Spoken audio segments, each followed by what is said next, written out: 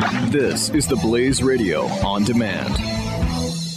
Any home or business can quickly become infested with mold with the introduction of a water source, like a roof or plumbing leak.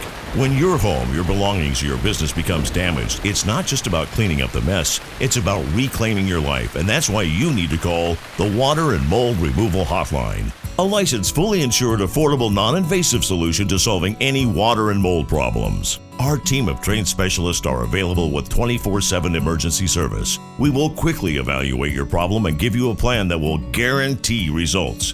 Water causes damage and mold can spread throughout your property in as little as 48 to 72 hours and can produce allergens and irritants that have the potential to cause serious health hazards. So don't waste time. Give us a call now. For any water or mold problems, call the Water and Mold Removal Hotline. Call 800-442-7043 today for a free estimate. That's 800-442-7043. 800-442-7043.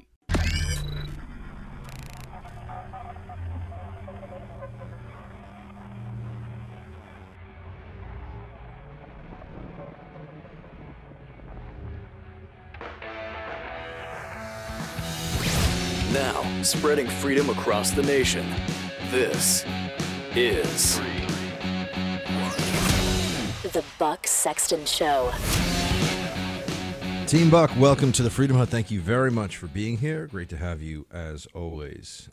You have no doubt heard already about the ruling that came down last night that the Ninth Circuit Court of Appeals out of San Francisco,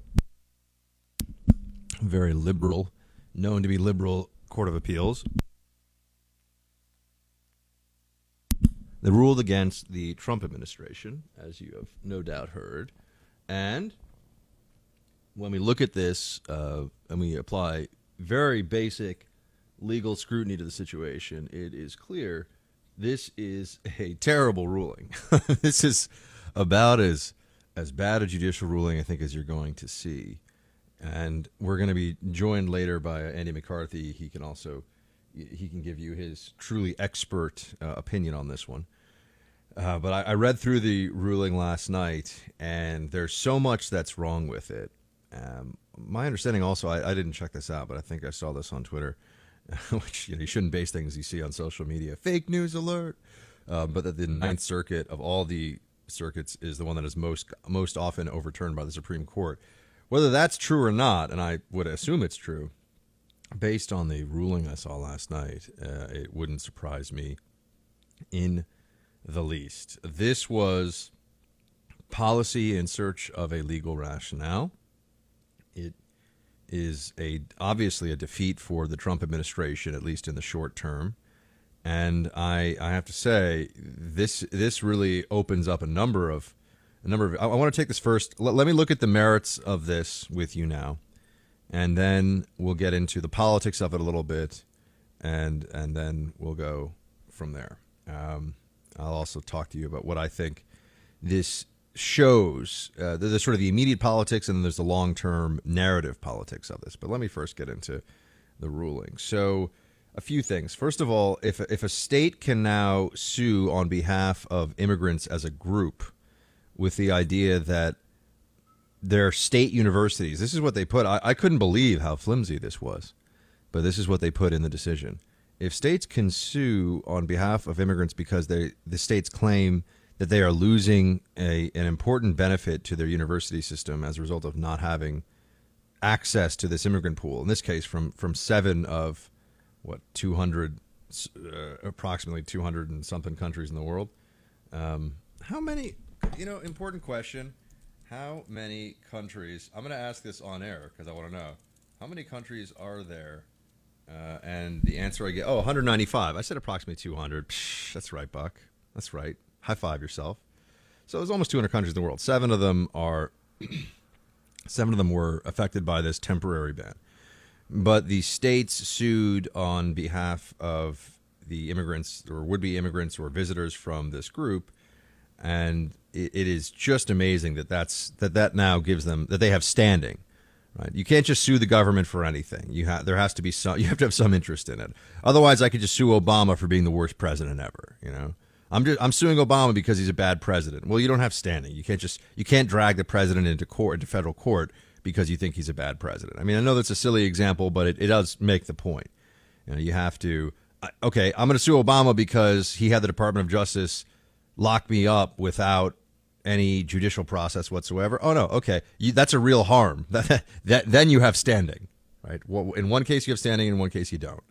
And if they don't give you habeas corpus and the ability to challenge your detention and judicial review, clearly you would have a harm. Although if it ever got to that point in this country, I'm not sure the judicial process would work out for you that well either. But I digress. Okay, so we look at this. We look at this review. It's not that long. It's about 30 pages. So if you want to flip through it, if you have the time today, or you can just listen to me. I'll tell you what you need to know. That's my job, I suppose.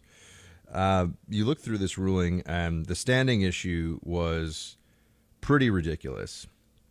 That they have, quote, proprietary interests traceable to the states now. States of Washington and Minnesota have proprietary interests traceable to the executive order. I mean, the executive order stops people from 7 countries from going to these states. That now gives those states the right to sue the federal government and challenge immigration. Immigration is supposed to be left to the federal government. In fact, immigration has been given so much deference in the past to the federal government and its whims that states that wanted to help the federal government enforce its immigration laws, i.e. Arizona, they were told by the federal government, no, even though you're trying to help, we don't want your help. That was under the Obama administration. Stop helping us. That's what the Obama administration's Department of Justice said to the state of Arizona. Don't help us. We don't want the help. This is our thing. Well, now you have states that are suing the federal government saying, this isn't just your thing. It hurts us, so we get to have a say in this. And I think for a lot of people, they look at this and they think to themselves, well, this is just completely preposterous, and it is. This is a very poor decision that was made here by the night. But this is not surprising either. I've been saying all week on radio, this is how this is going to go. And I think everybody who's paying pretty close attention to this was of the same mind. But that the state attorneys could serve as advocates for future immigrants where does that end? Think about that for a moment. So I'm a state attorney for New York. I don't like the Republican administration's policy about immigration. I think that instead of 1 million legal immigrants a year, we should have 2 million legal immigrants a year in this country, and New York would get a good share of that. So I'm going to sue the federal government now. Usually, see, the standing is a really important issue because otherwise the opportunities for meddling and overwhelming the courts and also just using the court system as a weapon, they're endless. If a state can sue and go through the judicial process against the federal government, remember, keep in mind, they're both playing with taxpayer dollars, so they don't care. But if they can be denied standing, well, then at least a judge can dismiss this right away and say, you can't, this is a waste of everybody's time. You can't do it. If they can get standing for whatever they want, well, then they can sue for whatever they want. And then you got to go through a whole trial process. It has to go through the courts. It has to be arbitrated through the legal system. I mean, think about where that ends. There's already enough over-lawyering in this country of every little thing. Now you're going to have blue states that just want to sue a Republican administration. Now, I know you're going to say, but Buck, states do sue. Yes, they sue, but they have to sue for specific reasons, right? A state saying, hey, federal government, you can't tell us at the state level that we have to expand Medicaid or else we're going to pull all Medicaid funding away from you. The state's clearly being harmed there. State has a real interest there. That's a legitimate lawsuit to bring against the federal government for a state. There is a 10th Amendment issue there. You can raise that. Okay. We don't like your immigration policy because we want super smart immigrants from these countries to work in our university system. Sorry. That doesn't fly. If that flies, then anything flies. Right? This starts to look a little bit like Wickard v. Filburn, which is the root of really all progressive judicial evil. And it has to do with growing wheat and regulating interstate commerce, even if commerce doesn't go across states, because commerce has an effect on commerce that does go across states, you can regulate all commerce within a state. That's the very short version of Wickard v. Filburn. And the federal government, under the Commerce Clause, has just run amok with that one. Amok being a term, by the way, we use from the Moro War, the U.S.-Philippine War, the turn of the 20th century. Side note, amok, boondock, these are things that come from, I believe, Tagalog, but it comes from the U.S.-Philippine War, the Moro War, M-O-R-O. Side note. Okay. What else do I have for you here? I have a few things. Okay, so that's very important to point out. That the standing issue, I know it sounds a little like, wah, wah, wah, wah, wah. It's a little bit of a, is that the parents from Charlie Brown? I was thinking Bobby's World, but that's them. Oh, yeah, I don't know. But no, it's a little bit of a wah, wah, wah, wah, wah.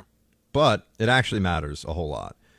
Because if the courts start to just give standing to states, especially under this Republican administration, this Trump administration, to sue for whatever, I mean, it's just going to be one endless string of lawsuits that go through the process. Maybe they lose, but they got to go through the process. At least if you don't have standing, it's like you're donezo right away. Okay, so the standing issue really matters, and that they were granted standing in the sense that the state attorneys are able to now advocate. Remember, they're paid by U.S. taxpayers. They're able to advocate for foreigners as a result of this. They're able to for future foreigners. We're not even talking about people applying to be U.S. citizens, people that just want a visa to come here. So what's the difference between where does the province of the states end when it comes to immigration and the federal government begin? I don't know. Under this order, your guess is as good as mine, team. Could be anything. Okay. So the issue of reviewing the legality of the order, this also came up in the decision.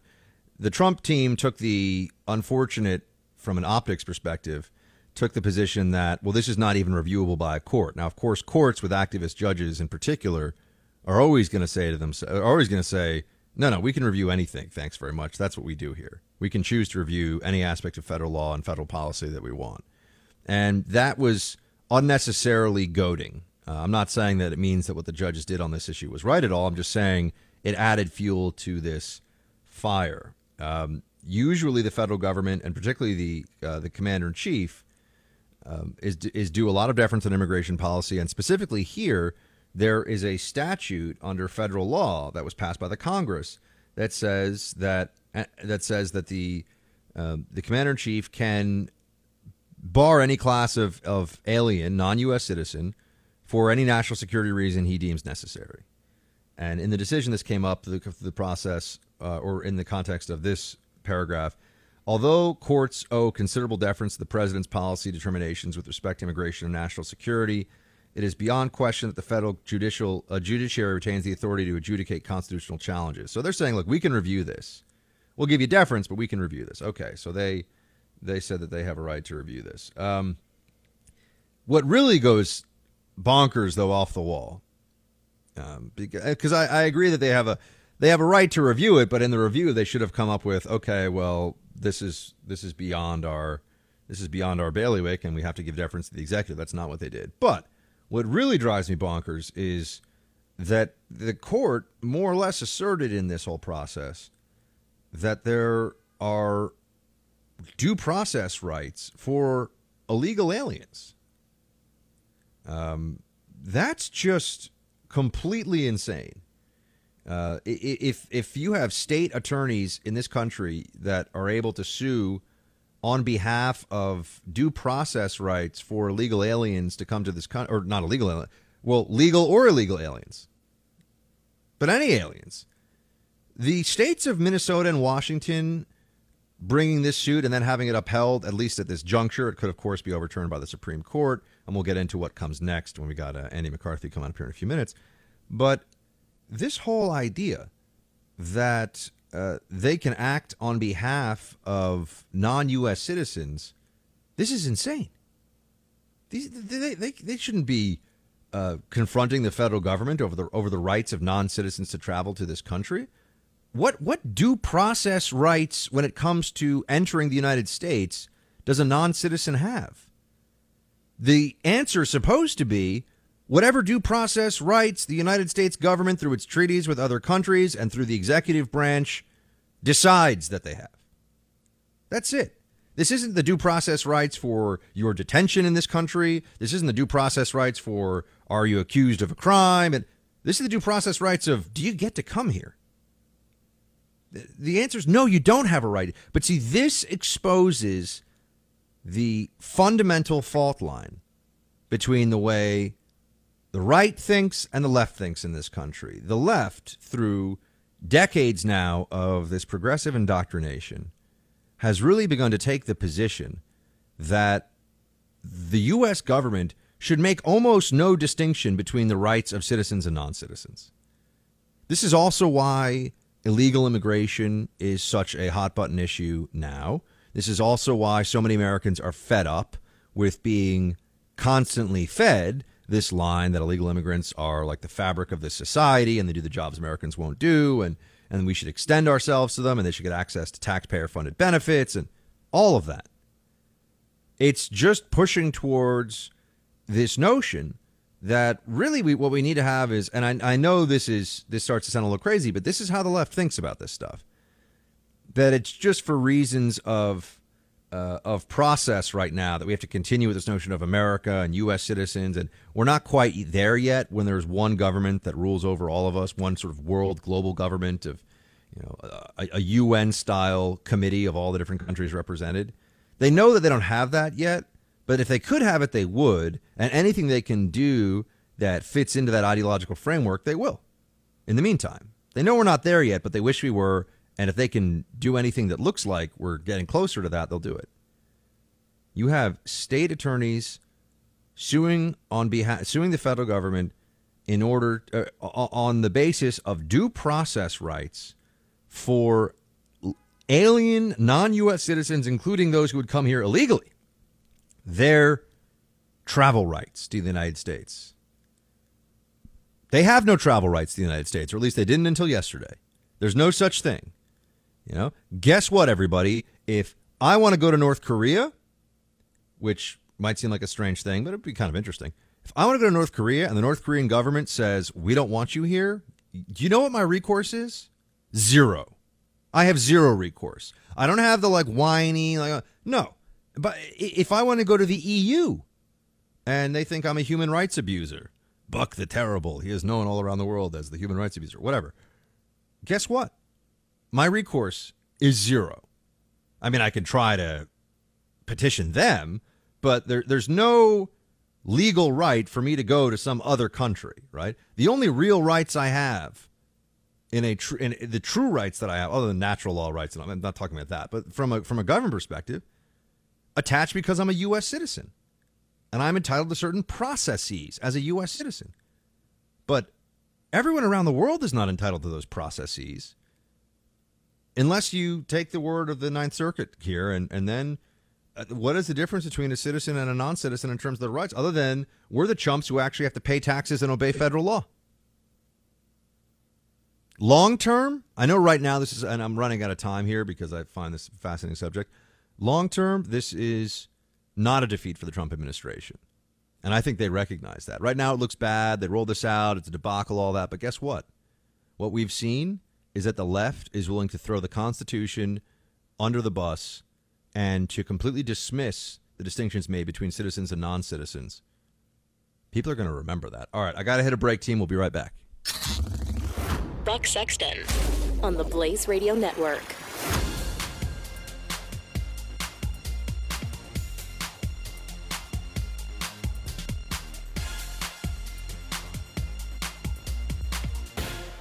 Any home or business can quickly become infested with mold with the introduction of a water source, like a roof or plumbing leak. When your home, your belongings, or your business becomes damaged, it's not just about cleaning up the mess, it's about reclaiming your life, and that's why you need to call the Water and Mold Removal Hotline. A licensed, fully insured, affordable, non-invasive solution to solving any water and mold problems. Our team of trained specialists are available with 24/7 emergency service. We will quickly evaluate your problem and give you a plan that will guarantee results. Water causes damage and mold can spread throughout your property in as little as 48 to 72 hours and can produce allergens and irritants that have the potential to cause serious health hazards. So don't waste time. Give us a call now. For any water or mold problems, call the Water and Mold Removal Hotline. Call 800-442-7043 today for a free estimate. That's 800-442-7043. 800-442-7043. You're listening to The Buck Sexton Show. only on the Blaze Radio Network.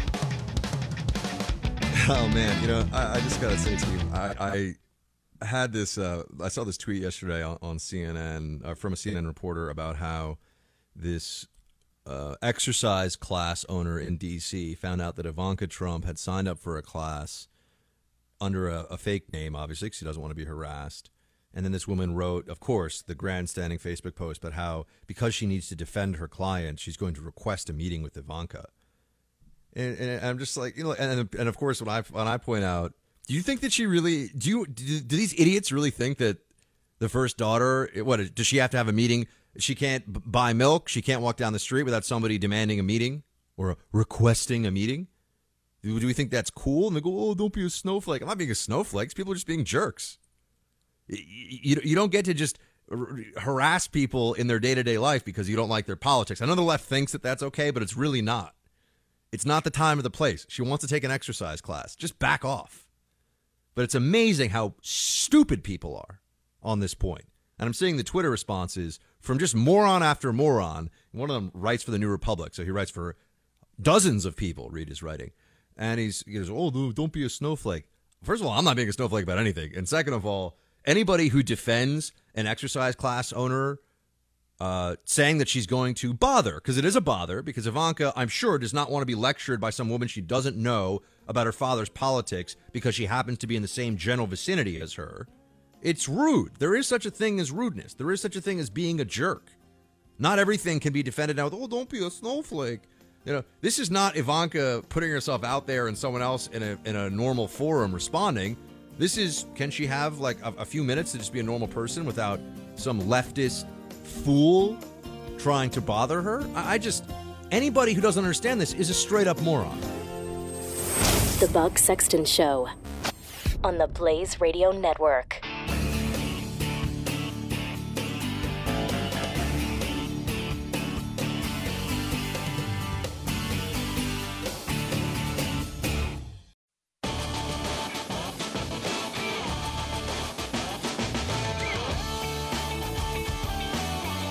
The Buck Sexton Show.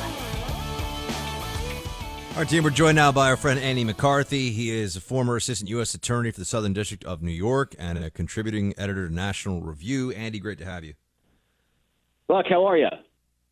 I'm all right. I mean, the decision that came down last night was more or less what I expected, but it was also a little worse even than I expected. I've gone over some of it with the team, Andy, but I just wanted to give you the floor and tell us what is going on here with this decision.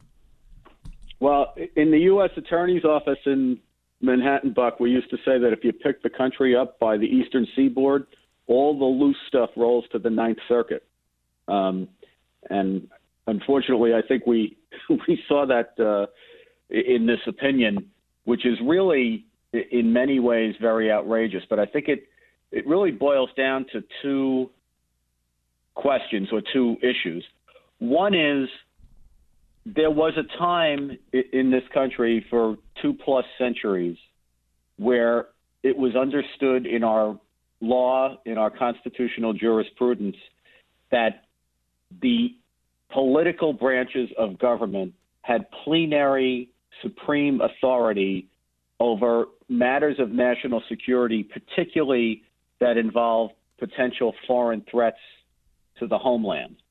And it was well understood, as the Supreme Court held in 1948 in a case called Chicago and Southern against Waterman, that was written by Justice Robert Jackson, the legendary Robert Jackson, who was the chief prosecutor at Nuremberg.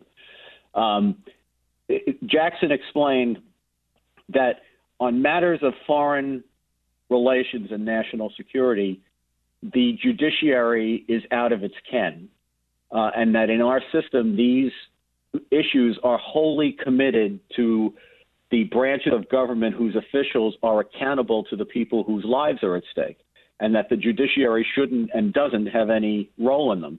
And that was pretty much what the understanding was. And interestingly, that case came around the same time that the law on which President Trump relied in his executive order was enacted by Congress. And if you look at that law carefully, what it says is that Congress is giving the president the authority to exclude classes of aliens if, and this is the key phrase, in his judgment, allowing them into the country would be detrimental. In his judgment meant very clearly that this was a decision left to the president not to be reviewed by the courts. So it's a very new development, really a development out of the war on terror cases in the Supreme Court beginning in around 2004, that the judiciary, which used to have no role in national security, now not only has carved a role out for itself, but actually has a check on the political branches when it comes to these matters. And, you know, I know a lot of people, when they hear that, say, well, you're trying to eliminate due process. The answer to that is not at all. It is just as inappropriate for the courts to be second-guessing the president and Congress on matters related to border security against potential foreign threats to national security as it would be for the president to say, second-guess a court on whether a search warrant should have been issued or on whether, a breach of contract action should have been settled the way a court resolved it. It used to be separation of powers meant that each of the branches respected the expertise and the institutional competences of the other ones and backed off when the responsibilities involved in a dispute were the responsibilities of the other branches. The court doesn't accept that anymore. And I guess, secondly, what we see here is a very extravagant understanding of due process imposed by the Ninth Circuit, which, for example, holds that even illegal aliens have a right to come to the U.S. courts, whether they're in the United States or not, apparently. This is the part of it, Andy. I just have to jump in here for a second. That I read this last night when the decision was released, and I don't know how to say it better than that. How does this supposed to work? Well, here this is actually worth spending a little bit of time on. You got time? Go for it, Andy. Okay. In 2001. The Supreme Court had a case before it, which the Ninth Circuit purported to rely on in this opinion, called Zadvydas v. Davis. And what that case involved was aliens who had no right to be in the United States, who were deportable and who were stopped at the border. We either have to send them back to a different, whatever country they came from, or detain them until we can find a country that will take them. But they don't have a right to be in the country. And that was unquestioned for a long time. And the Supreme Court, in a decision written by Justice Breyer, and it's basically the breakdown of the court of the transnational progressive justices versus the conservative justices. In this instance, the liberal justices, as it were, held that the court could invent a due process right for these illegal aliens or these deportable aliens to seek bail if they were held for too long while the executive branch looked for a country willing to take them. But the court, and this was, by the way, this is what the Ninth Circuit relied on yesterday in saying that the Supreme Court has even recognized that illegal aliens, people who are not in this country legally, have due process rights. But unlike the Ninth Circuit, the Supreme Court, in deciding this case, was very careful to stress that it was not applying this precedent to cases where there was a national security issue or cases that involved the power of the political branches to keep aliens out of the United States. They stressed that the case that they were deciding didn't raise those issues, didn't have anything to do with those issues, and shouldn't be applied to those issues. And sure enough, here comes the Ninth Circuit doing precisely what the Supreme Court said not to do.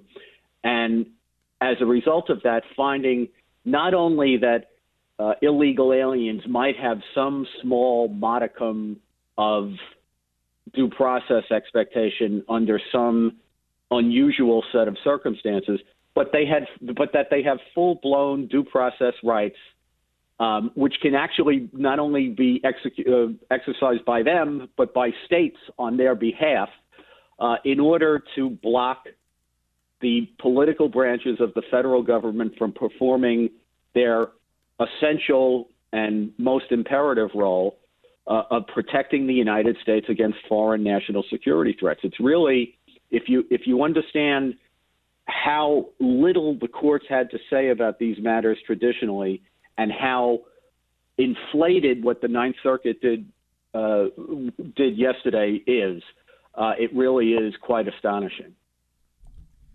So what does this mean going forward? I mean, using this as precedent, Andy, if you were trying to be an underhanded, meddling state attorney that had a real love for, extending rights to alien non-U.S. citizens all over the world, where can this lead? I mean, based on the jurisprudence that was applied last night in this decision for non-U.S. citizens, what would theoretically be open to people that want to come here now? I mean, can they just sue because they're not allowed to come?